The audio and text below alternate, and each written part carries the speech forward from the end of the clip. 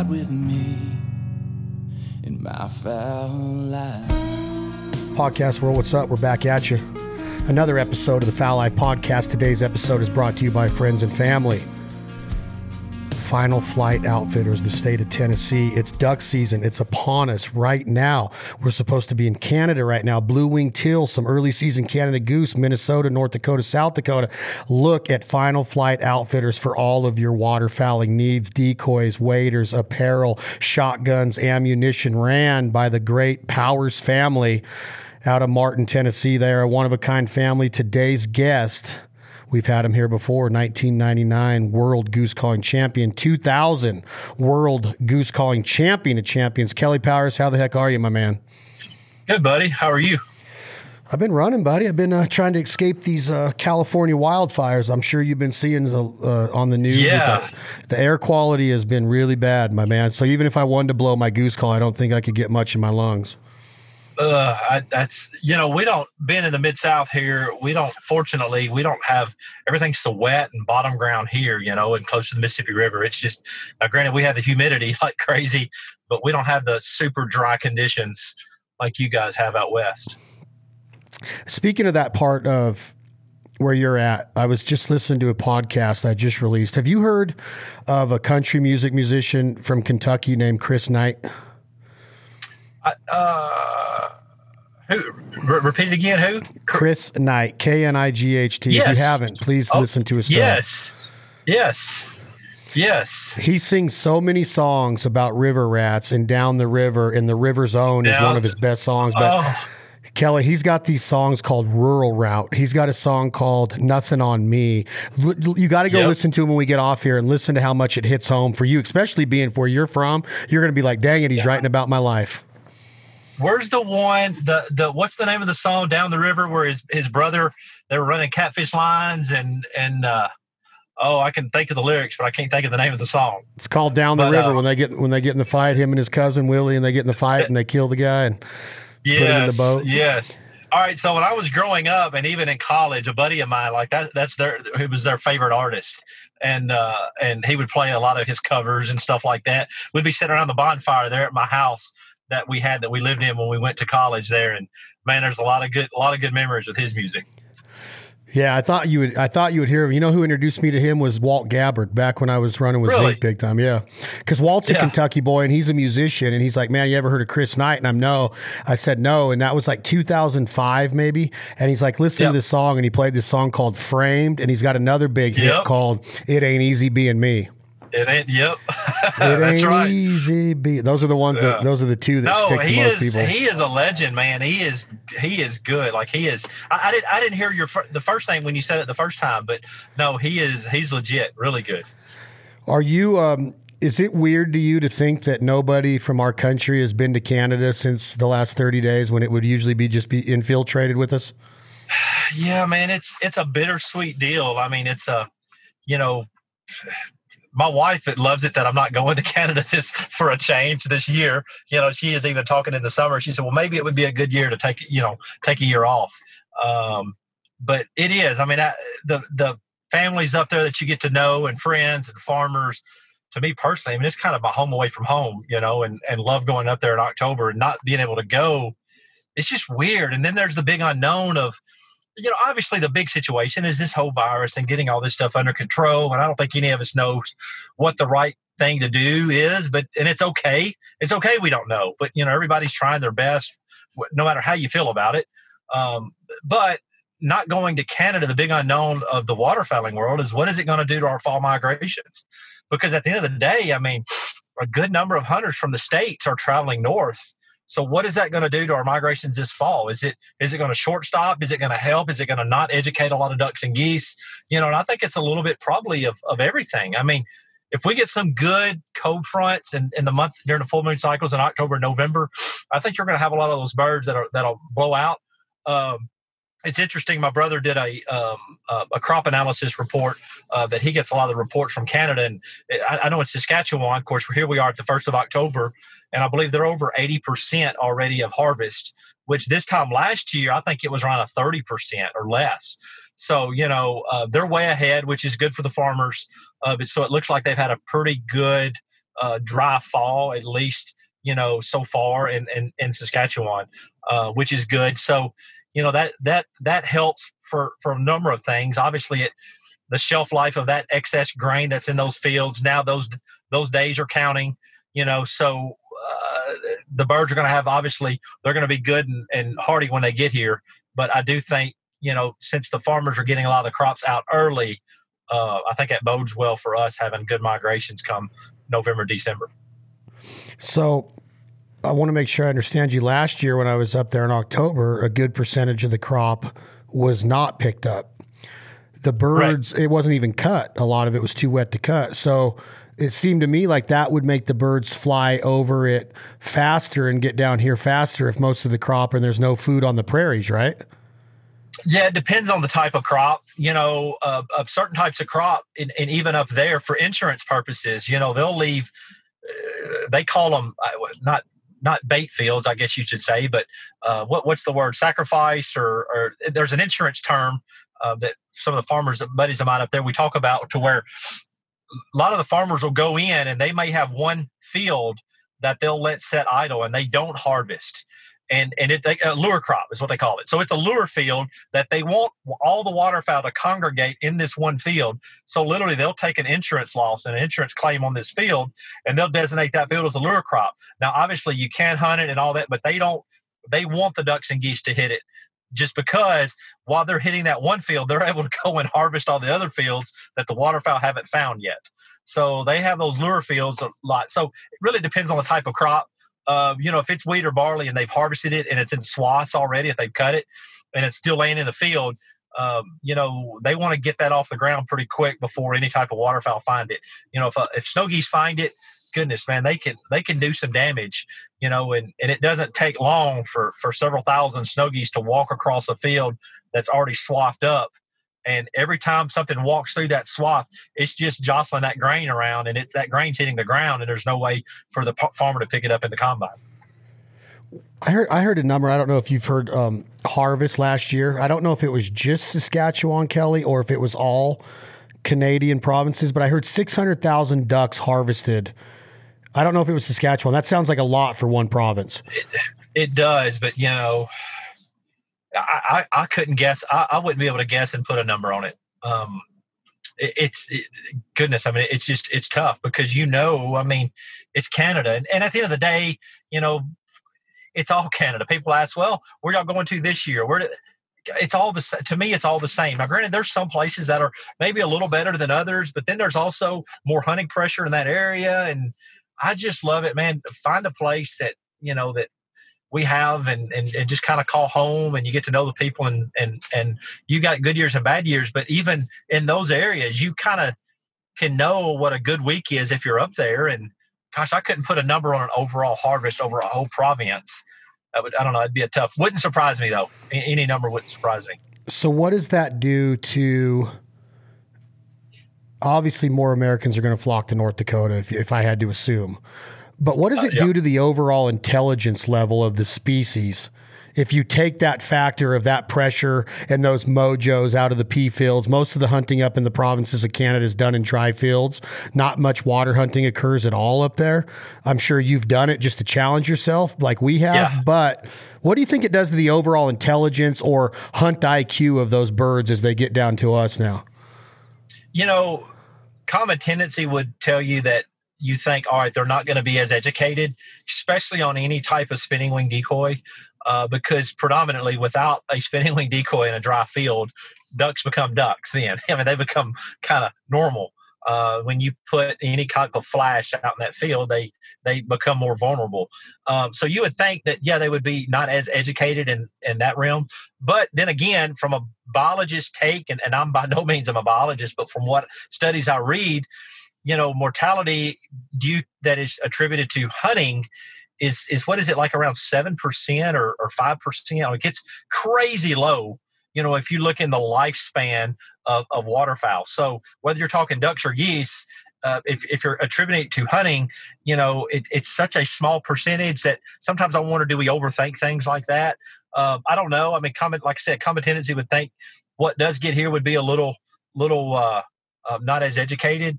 But then again, how much is really attributed to that? I don't know. Yeah, and plus you're so far down the flyway now. You still got the Dakotas and the Mississippi flyway states and Missouris and different places to combat that theory of like, well, they're going to see it if they didn't see it in Canada. Does this time of year naturally make your mind go to Tim Grounds at all? And the reason I asked you about Tim, Kelley, is that so many people have written me since you've become a guest on the podcast for the few episodes you've been here, which I appreciate. They want more. Like I guess I teased them in one of the episodes that next time Kelley and I are going to talk some Tim stories and stuff. Does it automatically go that way when you start thinking of waterfowl season? Oh, I mean, today is the 2-year anniversary from when Tim passed. And interesting, I didn't even realize this, but 2 days ago, and Kyle Jones actually texted me, we were talking about the weather, but 2 days ago, we had a cold front that come through, and granted, I mean, it's been in the 80s, and this is, of course, really the first good kind of cold snap that's come through, in the fall. And it's just the start of the fall when you're used to summer and you get that little north wind and all that. But it was funny because when that cold front come through, it rained a little that morning, and that afternoon, the wind was blowing out of northwest. And Grounds always used to call them big powder puff clouds. And I know you probably heard him. And it's those great big cumulus clouds that on the post side of a front. And when that comes in, it's that high pressure system that's pushing that front in. And generally, migratory, they migrate, or waterfowl migrate better in high pressure systems. And those big powder puff clouds, Grounds always used to call them. But it was funny. I was walking outside and I looked up and saw them, and naturally every time I see them and I feel that north wind, it's Grounds. Boy, he loves these big powder puff clouds, and then you don't realize how much I don't want to use the word valuable, maybe close in friendship, or you don't realize something until they're gone, and with Tim, and not necessarily even with just Tim, but with anybody, of the things that you learn from. And not only that, but how blessed you were to hunt with that person, and me personally, whether, Tim Grounds and goodness, Eli Haydell, he came up, and I think one of the last mallards he shot was with me on the river. And to have, and we can just go on and on down the list. But my point is to have, for me, to be able to even call them a friend is, I'm beyond blessed. And when you dig deeper into more than a friendship, when they can be mentors of mine that I can learn from, and goodness gracious, man, I mean, we can go on down the list from just different things that you learn from, just extremely blessed, and with Hign's TV show, they, after Tim passed, the producer asked me if I wanted to say some comments and on the air, and I'm not much of that's just not my style, really, but off the air we were talking, and I said, we pulled up in this field that day scouting, and I just told him, I said, well, I'll put it this way. I said, you see that hilltop? Grounds would want to do it this way. He'd want to be right there on that hilltop. He'd want to run his decoys down in a finger. He'd want to put some soldiers out on that end. He's a power caller. Like, he wants the black mass right there where the callers are. He wants to put all them decoys in tight. Like, that was his signature. Those were his fingerprints. That was his stamp. And you do that for years, and you do that with somebody, and you share those experiences. And then when they're gone, you finally realize, holy cow, how much did I learn from that person? And not just me, but and how blessed was I to be able to call him a friend, and just extremely beyond blessed. So do I think about it? Absolutely. And fortunately for the waterfowl industry, there's a lot of people that never have met Tim, that never had the luxury of being able to call him a friend, but there are things that they do every day in the duck blind or goose pit that Tim kind of had his fingerprints on. He might not have come up with the concept or technique, or he may have. A good chance he did. But even if he didn't, he was instrumental in helping modify that, whether it was a product, a technique, or anything. So yeah, to answer your question, it's I mean, especially all the time in the fall. And the sad part about it, and this goes through all humanity, is you don't realize what you have until that's gone. And it makes life slow down and to appreciate, the friends that you do have, and to never leave bridges burned, to always reach out and just pick the phone up and say, hey man, how you doing? They're just thinking about you driving down the road. Hope you and the family are well. And even if it's a voicemail and hanging up, you wish you do that more often when they are living. And I said this, and it's a good quote, and I've heard it before, but with all of us, our mortality rate's 100%. I would love to say, hey man, we're going to live forever, but we're not. I may not be here tomorrow. You may not be here tomorrow. We don't know. But I can tell you, if your time's called tomorrow, well, I'm sure I'm glad I'm doing this podcast today. You know what I mean? Yeah. I talked to Tim about 4 days. It was on a Sunday afternoon before I got the call that the accident happened out on his farm. And I'm telling you, Chad, I was sitting in my driveway. And if you know me, when I'm on the phone, I pace. I'm just a pacer. I walk around and everything. And I bet I walked around my driveway, 100 times. But I was on the phone with Tim, and I'll never forget. I mean, goodness, we talked about politics. We talked about calling contests. It was just life, and I'll never forget hanging the phone up and looking at my phone and just kind of gripping it, thinking, man, that was just, Tim's doing good. You know what I mean? Like, man, he's doing good. That was a good call. I enjoyed that. Like, it was, and you kind of just, it was a split millisecond, but I had that thought. And then the kids run outside, and then you just kind of go about your life. But there for a split second, something happened. And you, obviously you don't know the future, but there was some sense with me of comfort of, man, Tim's doing good. And sometimes you call Tim, and just like all of us, oh, he's not feeling good. He's got a sinus infection, or, always made you there? I always made fun of Tim when you call him. I always said, he's never, you never go in and call Tim and be like, how you doing, Tim? It's like, oh, I feel great. I got up. He's always says, oh boy, I got a bad sinus infection today. It was always a fun story, and we always picked on him. But anyway, you never realize what you have until they're gone, and that's just a sad part of life. But yeah, we do miss him dearly. Yeah, we talked about that on one of our first shows together of wish we would have taken more pictures, wish we would have called more, wish we would have stayed in better touch. And it goes right back to that, right? It reverts back to, even as good of friends as you were with Tim, and we get that phone call, the first thing you think of is, man, I wish I'd had more of those Sunday conversations like I did that day in the driveway. But when you talk about learning from guys like Tim Grounds, and, if you're a good quarterback, you can't be Peyton Manning without being a good quarterback. But some people have this notion in their head that Michael Waddell only can kill a big deer because he gets to hunt only where big deer are, but he might not necessarily be a good archer or a good turkey caller. You know what I'm saying? It's almost like there's this misconception in hunting that you might not be as talented as they make you look on TV. I don't know if you agree with that or not, but until you really get in the blind with somebody, that's when you really see what I call their hunt IQ. You have a very good, very high hunt IQ. You know how to pattern birds. You know how to farm. You know how to get on the river. You know how to access places. You know how to navigate. You know how to work a boat. You get all that, right? You can go to Canada and figure out how to knock on doors and get on feeds and set up decoy spreads and be successful. What was Tim Grounds' hunt IQ? When you say he would have did this and the soldiers were here, did he have a high hunt IQ? Oh, let me tell you something. Let me start back years ago, and let me go back before my time, before I even met Tim. Tim ran Timberline Goose Club there in Crab Orchard at Southern Illinois. And at the time, Timberline, which is now, then it turned into the old Crab Orchard Hunting Club. But Timberline was the place. I mean, it was the place, and Tim managed it.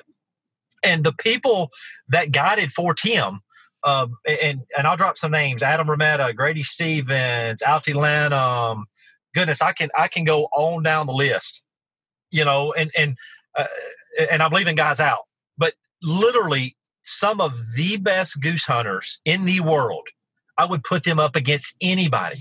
And some of those guys that I was able to, of course, I was a young guy coming up, but I was kind of able to hunt with Alty or to hunt with Grady in Canada and to hunt with Adam. And like, you learn so much, and I'm indebted to them and they don't even realize it, but like I learned so much. But now that I've seen the full thing play out, and they'll tell you that Timberline place, it was some of the best hunters in the world. And they were all kind of under the guidance of Tim in some sense. And they all kicked ideas off of each other and they made it happen back when Southern Illinois was absolutely rocking, so not many people realize that from a nationwide standpoint, that's kind of where Tim cut his teeth, and he grew up around really the best goose hunting in the world. And unfortunately here in the last decade or so, it's really gone down. It's just the migrations have changed. But Tim was a very, very, if I could put a signature on him, he's an aggressive hunter, really aggressive, where somebody like Scott Trinan, or I think I would even put Fred Zink in this call, they're probably more meticulous, more finesse, and they're and all of them are scholars of the sport, no doubt. But they all have their different styles, And Tim was the aggressive nature. Like he is gonna, from a calling standpoint, to decoy, like power. That's how he hunted, and everything he did. Where somebody like Scott would maybe, or Freddie would be just a little more meticulous, and as the oncoming flight, they might not give him as much, just a little different philosophy. Now, a lot of Tim, the reason he had that power philosophy and that thought process is because he could do it. His ability on a call, like if he had to go just crazy on a call and super fast and speed to sound like tons of geese, he had the capabilities of doing that. And then again, though, if you really look at his roots, he grew up hunting Southern Illinois. So he's hunting migratory birds where they're getting flight days and he's shooting into those migrators. So you can kind of see where his DNA is kind of, his teeth were cut from, and somebody like Scott in Rochester, Minnesota, he's more, granted he has those flight days too, but a lot of his geese have been with him for a long time. So he might have to finesse them a little more where somebody like Tim would. So that, to me, stepping back, looking in, that's kind of where Tim's specialty was and the kind of how he was. But doesn't matter where you go, whether you're in bottoms, flat ground, Canada, Southern Illinois, like he got it. He's going to pattern them, put them together like no other. I mean, he was the Peyton Manning, just like anybody else in the thing. And what about calling after the hunt set up? Was within competition calling, instructional calling, hunting prowess and calling with your hunting IQ, is he a good goose caller? Now, I'm not trying to sound like I'm just setting you up to say, well, of course he was because he was Tim Grounds. But when it came to being a trailblazer, and like everybody accredits you with the spit note, was he a trailblazer of notes and styles? And when you heard him call, did you think pure goose, or was he so aggressive with his calling too that he almost took the goosiness out of it and kind of became a wall of sound? Or was Tim quite the opposite, to where he laid down goose in every note? Tim laid down goose in every note. Tim was one of the only guys, back when in my calling contest heydays, and before I even go there, the spit note, I got to give credit where credit's due. Alty Lanham, really, my opinion, brought that to fame at the World Open, and he won the World Open. And if I believe Grady and Adam Rometta did that a good bit. And of course, they all hunt together. Then again, it kind of comes around that nucleus of guys that kind of hunted with Tim there at Timberline, But Alty did that at the World Open. I thought it was one of the coolest things ever. And it's just a regular, like a long, a push moan, what I call, but it was in a short spit format. And then I was doing it that summer in Kansas. And truthfully, a lot of people have kind of given me credit for it, but that's not the truth. I mean, it's Alty Lanham is where I would rather divert attention, just because I'm being honest, there, and Alty and Grady and Adam and those guys.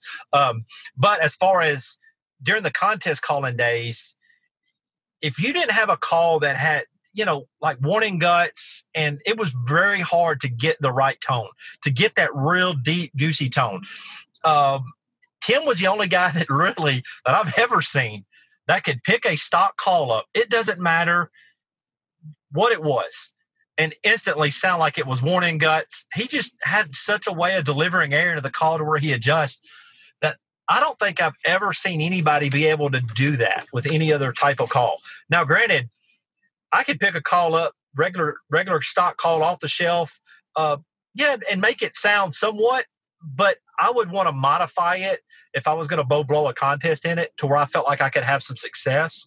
Where Tim, he wouldn't even have to modify it. He could just pick it up like, yeah, this is good. And really, that's what he did in calling contests. He would just grab one, yeah, this sounds good, and he'll just walk up there and win with it. It was harder for me to do that. I kind of had to have everything just right for me in my style, but that was just, my preference. But he was a trailblazer. I mean, so many different notes and different things that, how many different decades did he win? What was it? 4 different decades, maybe 5. Like, it was crazy of winning contests. That's unheard of. 70s, 80s, 90s, and 2000s, I think, wasn't it? Yep. Yeah, that would be correct.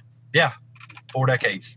I've always thought of, like, when I would see him on the tailgate at Oregon Waterfowl Festival or see him at the U.S. Open and how and when you started talking about modifying a call, I still remember when he came out with the injection molded Super Mag. Do you remember the baby blue barrel with the black insert that he came out with? The Bruiser. The Bruiser. And he would engrave his name on him for me and put the geese flying in there with a little saying. But I remember it like it was yesterday when I had him tune my calls, and I was expecting him to get the razors out and the knives and the carving knives and this and that and the sandpaper. And he just took the reed out, put another raw reed in there, flicked it a couple times, hit it, with his cigarette lips, and frickin' boom. He's like, there you go. And I'm like, aren't we going to shave the reed? And he's like, nah, bub, I ain't shaving nothing. No, yeah, that's him. And he would make that and the thing is he could make it run.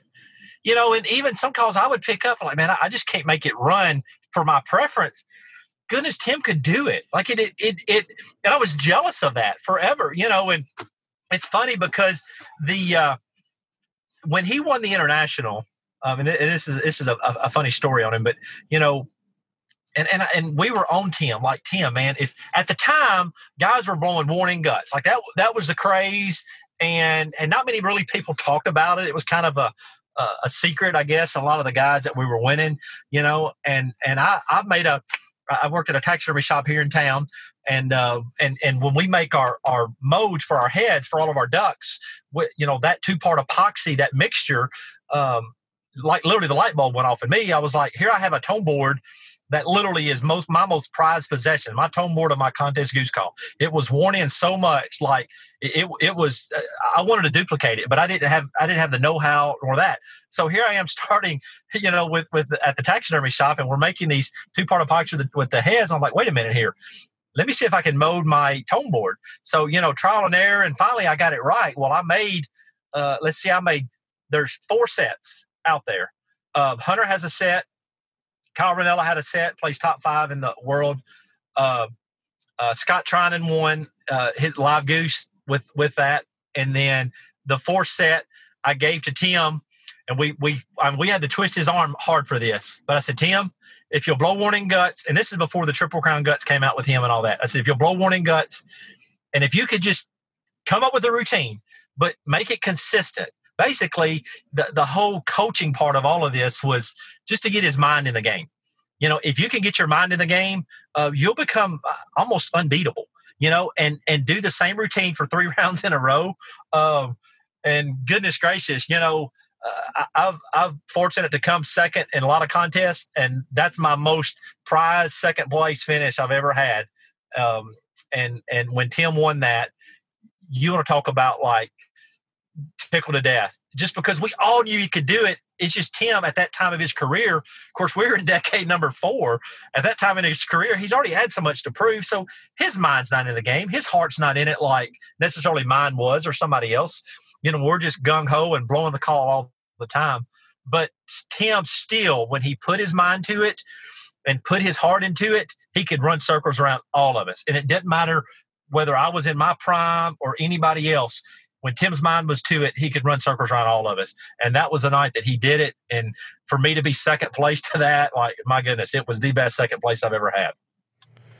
Do you think that going back to your calling career and all of the success that you had, would you say that what percentage would you put on it, Kelley Powers? And I know that you learned from Alti, and I know that you learned from the McCrees. The McCrees were cutting down old flutes and doing their thing like Tim did with the Guides Best, with Gary and Alan doing theirs.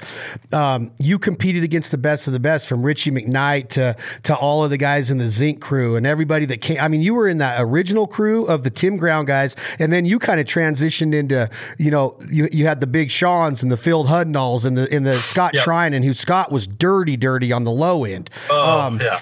What percentage of all of these callers in every generation that you speak of were touched by Tim Grounds? And like 7 degrees of Kevin Bacon, 7 degrees of Tim Grounds in the calling world. Would you say it's 90%, maybe even higher? 90 or higher, without a doubt. And they may not realize it, but just all I would say is, okay, call for me. And once you hear him run a call, you're like, okay, that little thing you do right there, Tim really pioneered that. Or he pushed that, or what you're doing here is called this, who named it that, or who started, there's so many different things that you could do, that he kind of helped. Like I said, it's a quote that I saw, and I don't even know who the guy said it. And I don't get on social media. I was actually on my wife's Facebook page and just seeing after Tim passed and reading the comments, and, everybody was really sad and upset. But one comment that I saw, and I wish I come up with it because it's an unbelievable quote that's true to Tim. If the waterfowl industry was an oak tree, Tim Grounds was a trunk. And everywhere out a branch goes, his fingerprints were all over it. And right now we're seeing the very tips of the branches. But at the end of the day, no matter how you call, how you hunt, whatever, there's some technique or something that you do that Tim either helped invent or helped perfect or helped modify, whether it's a product, a hunting technique, or something. He had his fingerprints all over that. So when you talk about an icon like Tim or the Eli Haydell, or, then there's multiple of them that form parts of that trunk, when they're so influential. I think as waterfowlers, we need to really pay our respects to people before us that did those things. And for me personally, to be able to rub elbows, and not only that, to learn from and to be in the same line. And my son went up there with me when Jeff Foles put the tribute contest for Tim together. And my son was asking me about different things and people you hunt with. And it's when I really started, it's like it hit me with like a brick wall of how fortunate have I been to be able to hunt with those people, to be able to hunt with like even people still alive today, like yourself or Fred Zink or Scott. I mean, we can go on down the list, but like, goodness gracious, I've always said a bad hunter is a hunter that is not willing to think outside the box. If he's stuck in his ways, well, then he's a bad hunter. But if he's willing to step outside the box, if he's willing to open up his ears and listen and be aware of what's going on, you pick up bits and pieces, from everybody. And then if you collectively take all that information and put your stamp on it, well, then, man, you're just that much more of a well-rounded hunter or a well-rounded caller. So Tim, for me, was a big part of that trunk of what I do every day, whether I'm hunting or in contest. With the reach that Tim Grounds had, at whether it was at retail or a calling show, or going to watch an instructional video or seeing him on one of his VHS tapes. I mean, I have a memorial I built, and it's got my original Tim Grounds cassette tapes of the Short Reed Way. Oh, yeah. And he was an innovator. What was it like, Kelley, on the property? What was the shop like? Was it organized chaos? Was it immaculate? Or is it something that you would think about like like a bomb went off inside of a freaking scientific lab and Tim Grounds has got goose call parts laid out everywhere and decoys here? What was it like being in Johnson City and seeing the shop? So at his house in the basement, now this is going back into the late 90s, early 2000s, way before he built his new shop where they're at now. But in his basement, I mean, there's a table that's probably 15 feet long. And guys that have been there before will laugh when they hear this, but literally as big of a table space it was as a countertop where he tuned calls. I think he only had about a 1 foot square area of actually that was clear, because everything else is stacked up in magazines and reeds and call parts and everything. But at the end of the day, like, Tim made it work. Like, if you try to move something around, well, that's just not that, he's going to be lost. Like, he made it work.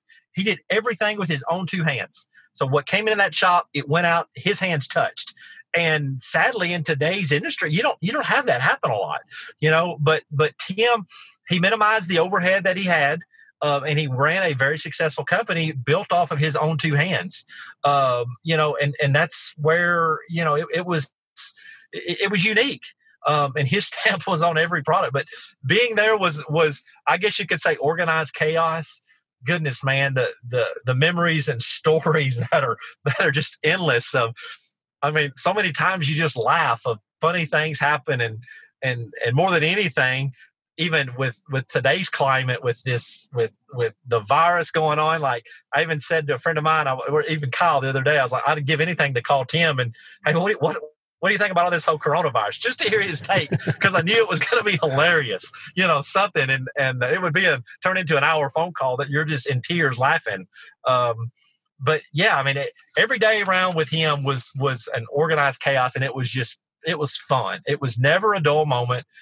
And if you're not looking and he walks up behind you, he'd always take his fingers and pinch you right there in the neck and bring you to your knees, and he'd always put a smile on your face. And even if you're in a bad mood, he would cheer you up, so it was always a joy to be around. What kind of guy was he, like, midday? I knew nightlife Tim and I knew early morning Tim. When you got done hunting with Tim, was it cafe and strategy? Was it nap time? Was it scouting and getting some piece of product or a blind ready for the next day? Was he nonstop during the waterfowl season, or was he just kind of chill during midday hours? No, he was nonstop. He was constantly thinking for the next day and constantly planning for the future. If the hunt didn't work out today, well, then he's planning for tomorrow or next week. He already knows that whether that cold front's coming in this weekend, hey guys, we need to get the V boards out. We need to get the black, all that stuff out. We got to get set up. Let's go ahead and get them down out of the barn. Like, he's constantly planning, of those things. So no, it wasn't like, hey, let's go back and take a nap. No, it was go, go, go, go, go. And not only that too, some people that really didn't know Tim, on the surface, you see a big old burly beard man and all that you may think, oh, is he kind of rough around the edges? Or, when Tim comes up, he would be loud and kind of the life of the party. But he had a heart that was, and I'm telling you this, me being blessed to be around him for the 15, 20 years, he had a heart like no other, and I think the people that actually got to know him, like, literally, he would, when they say give you the shirt off his back, I think that you look that phrase up in any dictionary, if it exists, Tim's picture would be there. He would do that. He would take care of whatever, even though sometimes, you may be in the life of the party and fun and outgoing and all that, but when you really pull the tough skin away, there was a heart there that was like no other of the things that he's done for people, whether it's charitable organizations, all that. And Hunter knows and got to experience that with him. And Hunter's even said, and I've told Hunter, Tim would be very proud of what Hunter has done, and he would, and that's a tall shoes to fill, but I feel confident with Hunter, being that. And like I say, growing up, Hunter was like a brother to me, and seeing him, from a little bitty kid getting the call, basically born with a call in his mouth, and to do what he did on stage, you saw it coming. You knew it was going to come. Once he got older, you knew he was going to become that just demon on stage, and he was, and just dominated. Is he the best of all time? Yes or no? I would put him. Yeah, it would be hard to not put him in that list. And that's a tough question for me. And I say that not directed toward me at all. I just say that to where, when you talk about best of all time, like, put somebody like Tim. If you were to ask Tim that question, there would be people before his time that he would say, boy, I know that guy never called in contests, but if he had his heart to it and you give him 2 weeks to practice, he'd be tough to beat. And I can say that by about 5 or 6 callers today, that if you were to give them a week to prepare and give them the heart, that'd be tough. And really more than that. That's not fair. That list is more than that. But is Hunter the best all time? Boy, it would be tough to put somebody ahead of him. I can tell you that, because when Hunter's mind is to it, and I think Hunter would agree with this.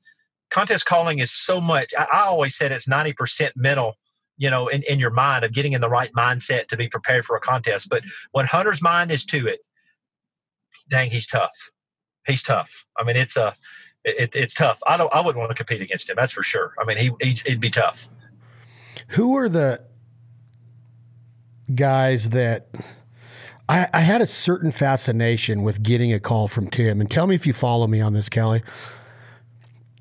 Manufacturers, custom call makers, guys that win contests. You've signed calls for me. I'm looking at 2 of them right here from you and Kyle Jones. I appreciate you sending them to me.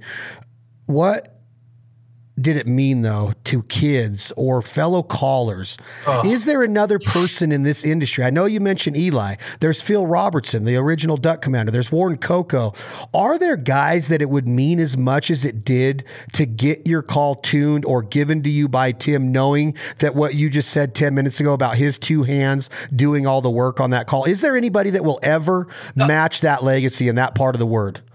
I don't really think so. And I don't, 20 years from now, there may, well, let's be honest. Let's hope there is somebody else that comes by 20 years from now, just for those waterfowlers that are ahead of us, or that come on after us, I should say.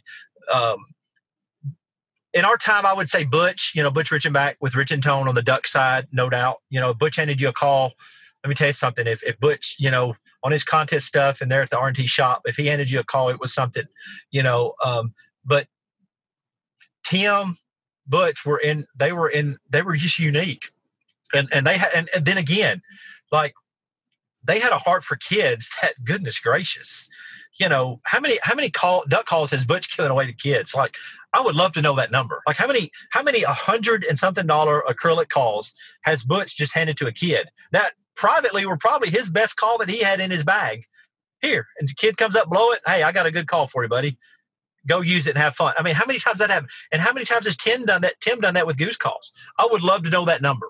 Like, it would be crazy, just because the times I've been around both of them, it was a lot, that you would see that. And that's just where their heart was. That's what they cared about. And like I said, I tip my hat to them for doing that. I was thinking the same exact thing of, is there anybody else? But now that you bring up Butch, I think that you're dead on right. I think that those 2 guys probably taught more kids and gave away more calls than anybody.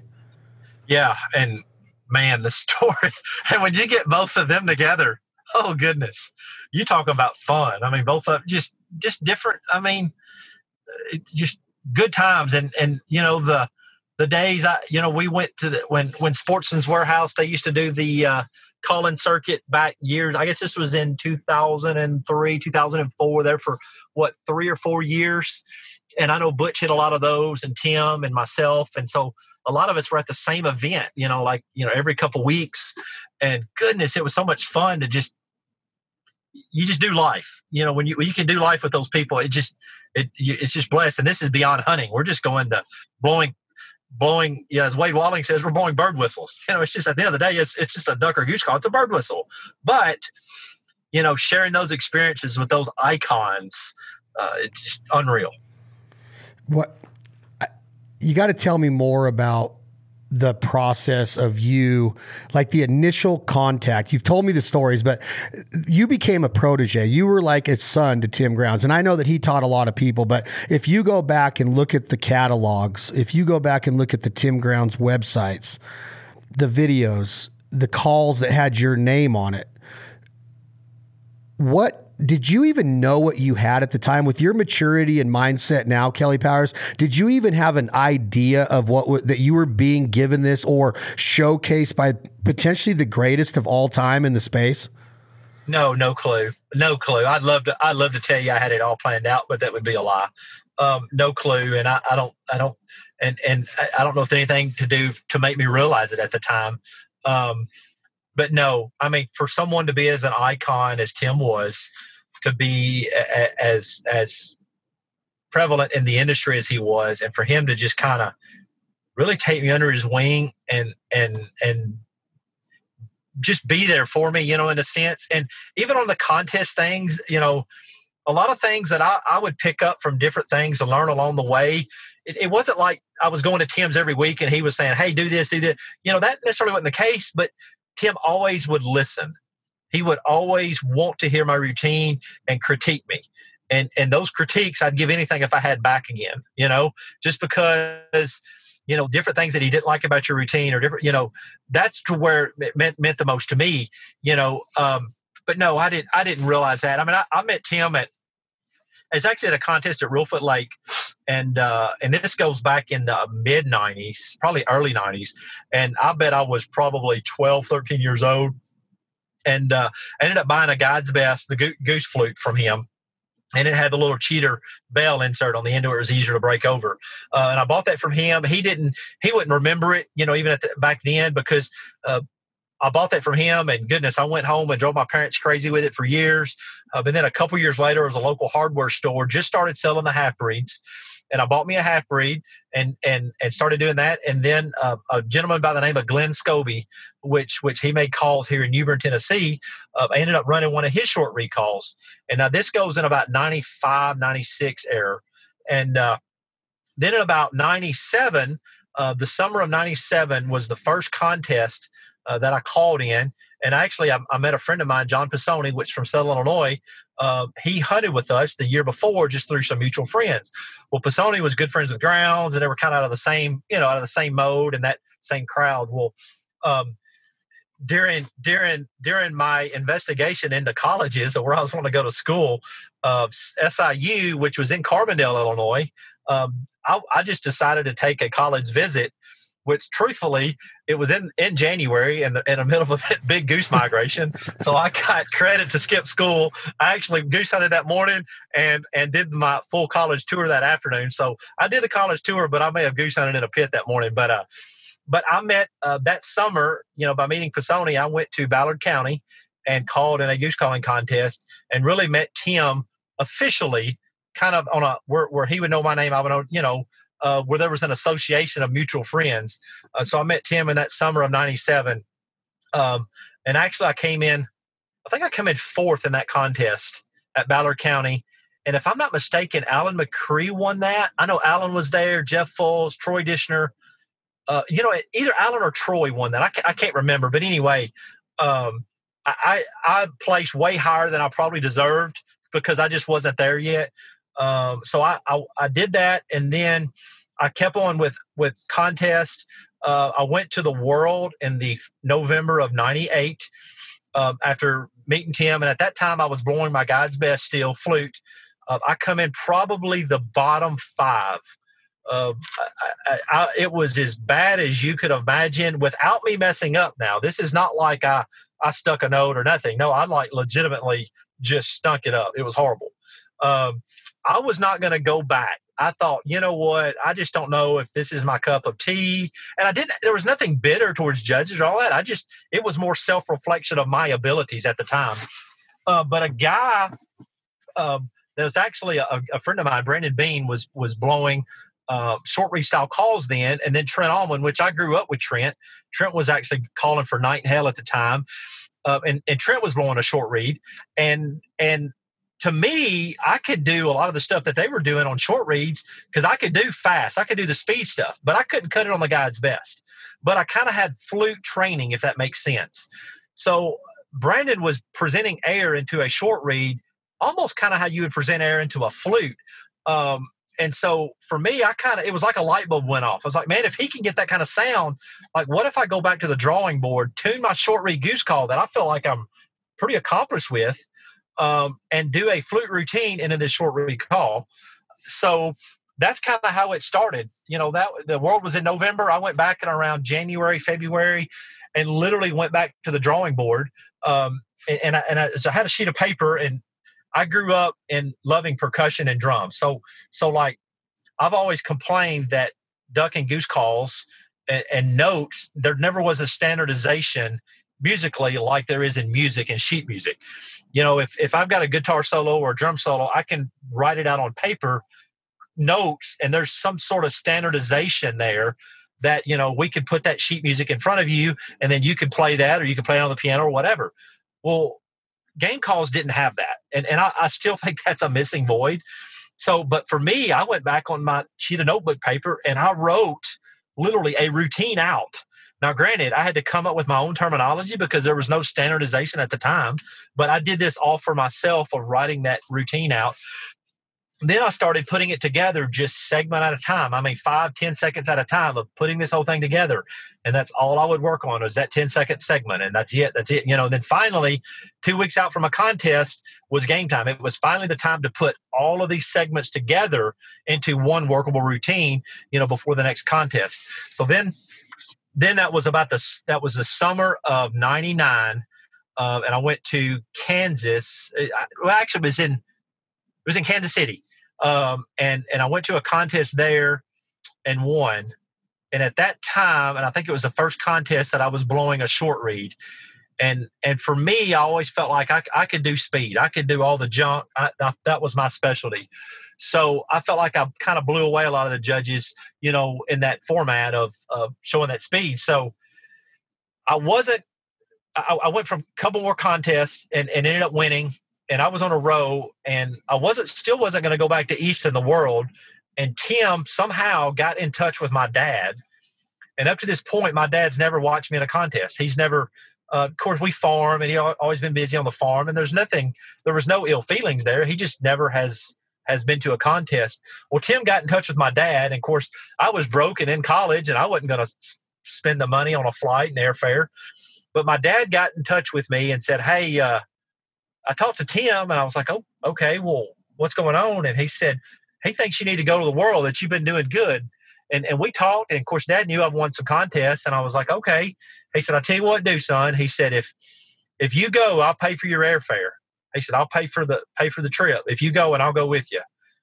And I said, well, Dad, yeah, I would. Yeah, I'll do that, And so literally the first contest that my dad ever watched me call in was the year I won the world. In 99. And I won that contest by 17 points.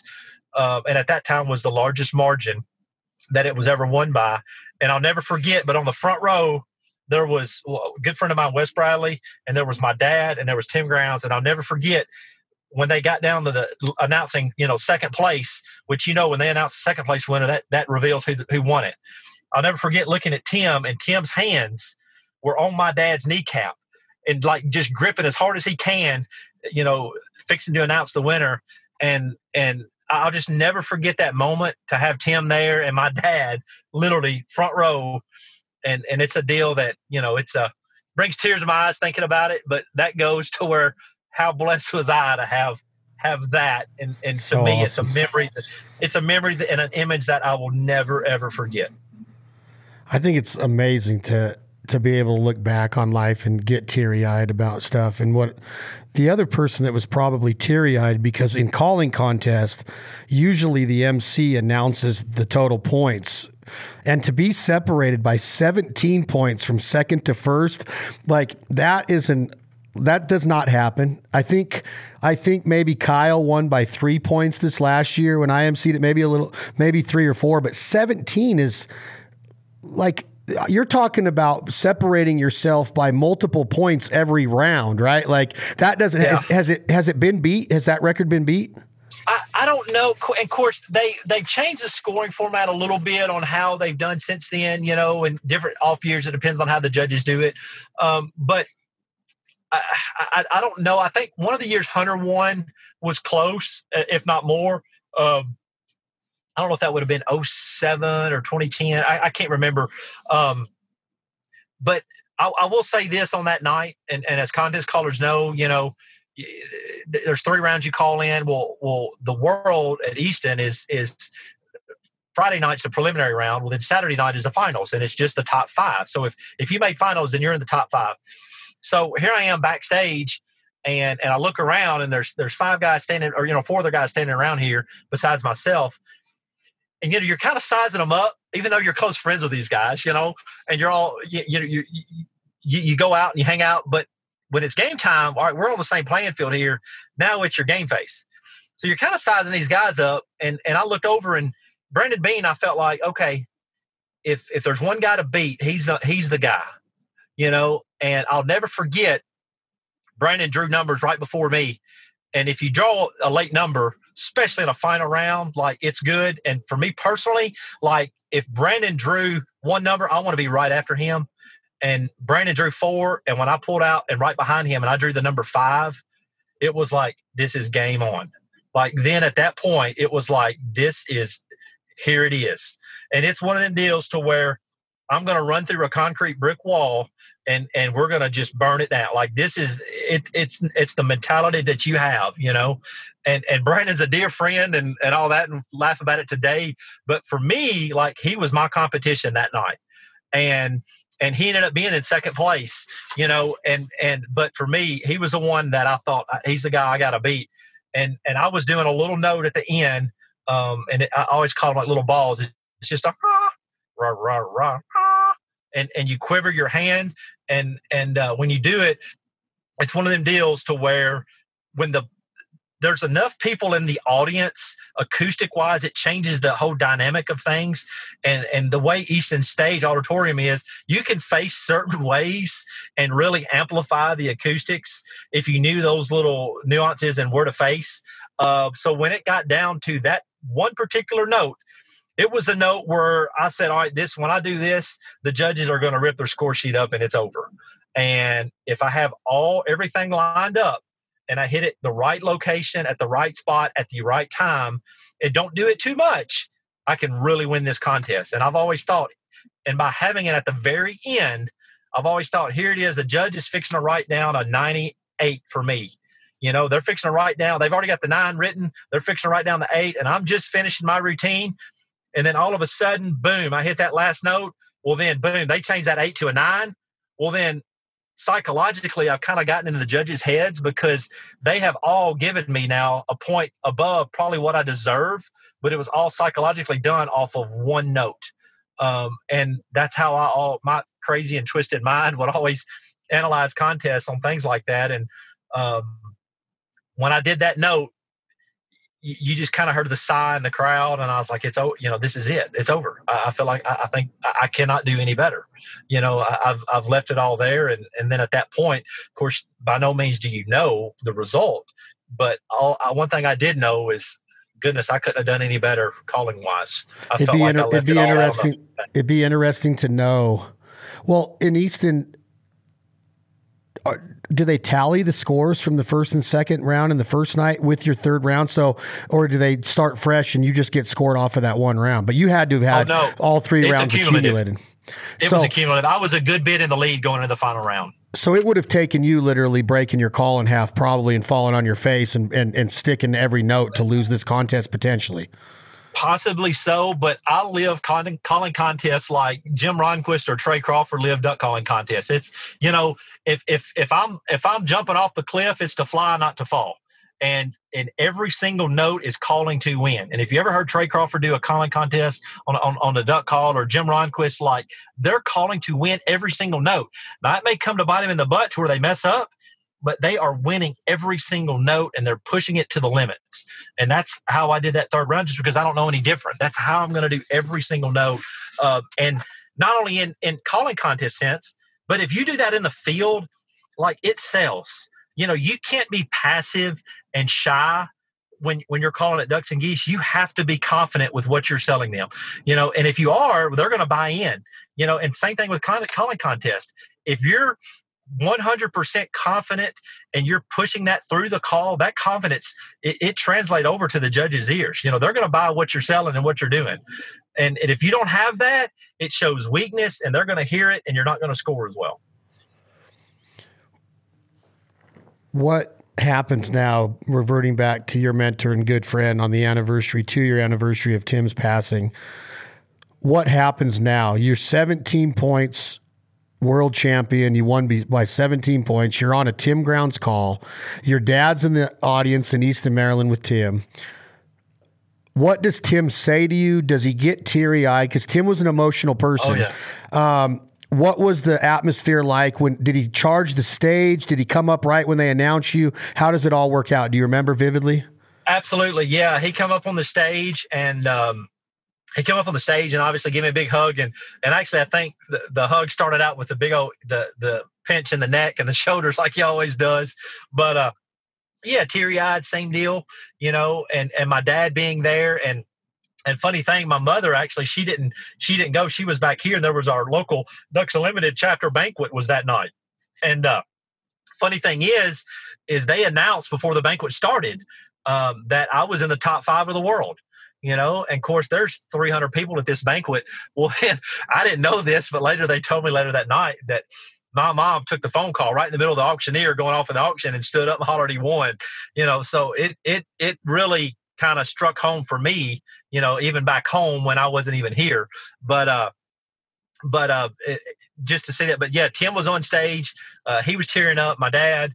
And then there were some reporters coming up, and this was a incredibly rude thing that I did at the time. But and I can't even think of the reporter's name and a writer, but he just come up and was wanting to do a quick interview with me. And there was one person I had to call. And this is before I had cell phones now. I literally I said, man, sir, I'm sorry to do this, but can you hold tight for like 5 minutes? I have to go place a phone call to one of my best friends. And I went straight up to the top of the auditorium, turned to the left, and there was a payphone. And I called Brandon Fletcher. And Brandon Fletcher is one of those guys. You give him 2 weeks of practice and the heart, and I don't want to compete against him. He's one of the best of all time. He never went to Easton. He won the World Open here in Southern Illinois, beat me and a slew of other callers, and won the North American Masters, and we can go on down the list. But Brandon was a guy that was one of my best friends that I would literally call in the middle of the night and say, hey, what about this idea? What about this note? And he would come back and say, well, what if you presented it this way? And he was so talented and gave me so good advice that when I won the world, I had to call him. I said, he's the first person I have to call and thank him.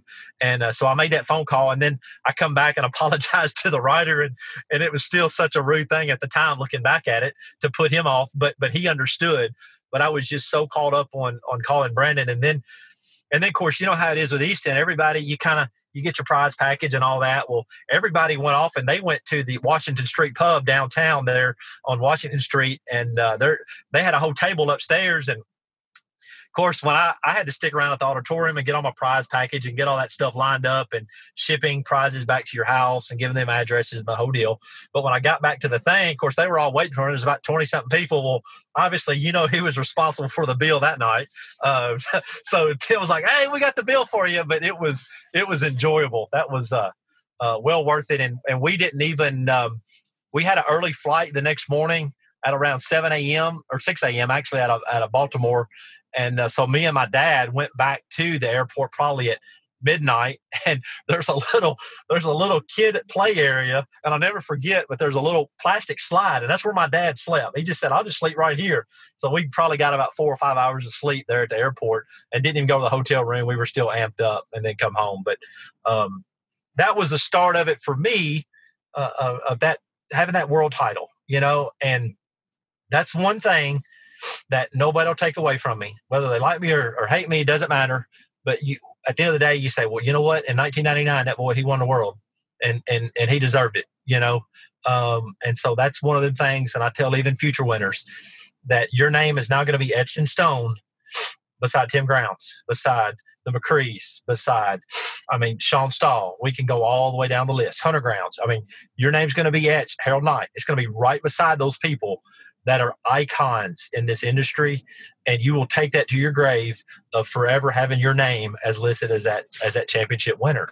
And that whole contest and festival still is near and dear to my heart. And again, having Tim to be a big part of that was just awesome. Well, I want to do this again and continue with what happens a year later, because now you're in the bullpen with people that you just named, the people that you're in the bullpen with the following year for the 2000 champion of champions. They've all graced that stage as a world champion. I want to get into that, and I want to get into how much it means to be a world champion, especially in a year to where there will be no world champion. And I think that's crazy to think that there is not going to be a World Goose Calling Championship this year in Easton, Maryland because of COVID. It was canceled a while back already when they told me, I was going to MC it again, and they said, hey, we're not doing it. And it just puts it into perspective of how special it is to grace that stage in the first place. And then on top of that, to win the Worlds, and then to win the Champion of Champions, and then to know that Kyle's going for his third this year, and he can't defend his title, right? And that's a heavy deal. So, Kelley, I appreciate you being here, man. Tim Grounds, what a character, what a legacy. I'm so glad that I got to compete against both of you, learn from both of you, and I think it's awesome and so authentic that you hold him in the regards that you do. And if he was here today, I know that you would probably maybe even take a little bit more time, which I would too. I was looking at pictures of him and I this morning of like, man, I'm so glad I have these pictures of Tim. So any closing words, my man? No, man, that's just, like I said earlier, and being on the 2-year anniversary of when Tim passed, mortality rate of humans is 100%, and there's no getting around it. Our time is going to be called. If you ever got a burnt bridge or a friendship that's lost, or even a friendship that just becomes distant, pick the phone up, call them, see how they're doing. At the end of the day, you don't know when you may not be able to talk to him again, and just don't take those things for granted. Kelley Powers, you're one of a kind, my man. You guys check out Final Flight Outfitters. I'm choked up a little bit because I'm thinking about, I wish I'd had one more conversation, one more phone call, one more hunt with my dad. And when he was gone, it took a huge part of my heart and soul away. And to hear Kelley's words, they ring true with me. So think about that. Burnt bridges, they can't stay that way. Chris Knight sings about that, and it ain't easy being me, that he says they ought to find a bridge they could dedicate to me. I'd probably I'd show up to the ceremony with a can of gasoline. He already knows that he's going to go in and burn this bridge. He says, I'll walk on over to the other side, and there I'd light a match. I'd sit and stare through the smoke and flames, wonder how I'm going to get back. And he talks about don't burn bridges, and if you do, figure out how to rebuild them. And it's such a huge quality that Kelley Powers and his family have. It's awesome to have you on here, bro. I'm blessed to be your friend. I'm humbled to have you on the show. Let's get on another one of these. Talk about Tim some more, and let's talk about what your preparations are. I know you're watching combines on the farm right now. Let's talk about preparations going into your 60-day season coming up here, Thanksgiving 2020. Sound good? Sounds good, man. We'll do it. Kelley, I appreciate you, buddy. Tom, hit that button. Please continue to support the sponsors that support our TV shows and all of our podcasts. Thank you all so much for the subscriptions, the ratings, and the reviews. Please tell your friends and family about our podcast, and check out our brand new podcast title, Where the Pavement Ends, as well as our one and only original, This Life Ain't For Everybody. I'm Chad Belding. This song is called My Foul Life by the rock band 2AM Logic.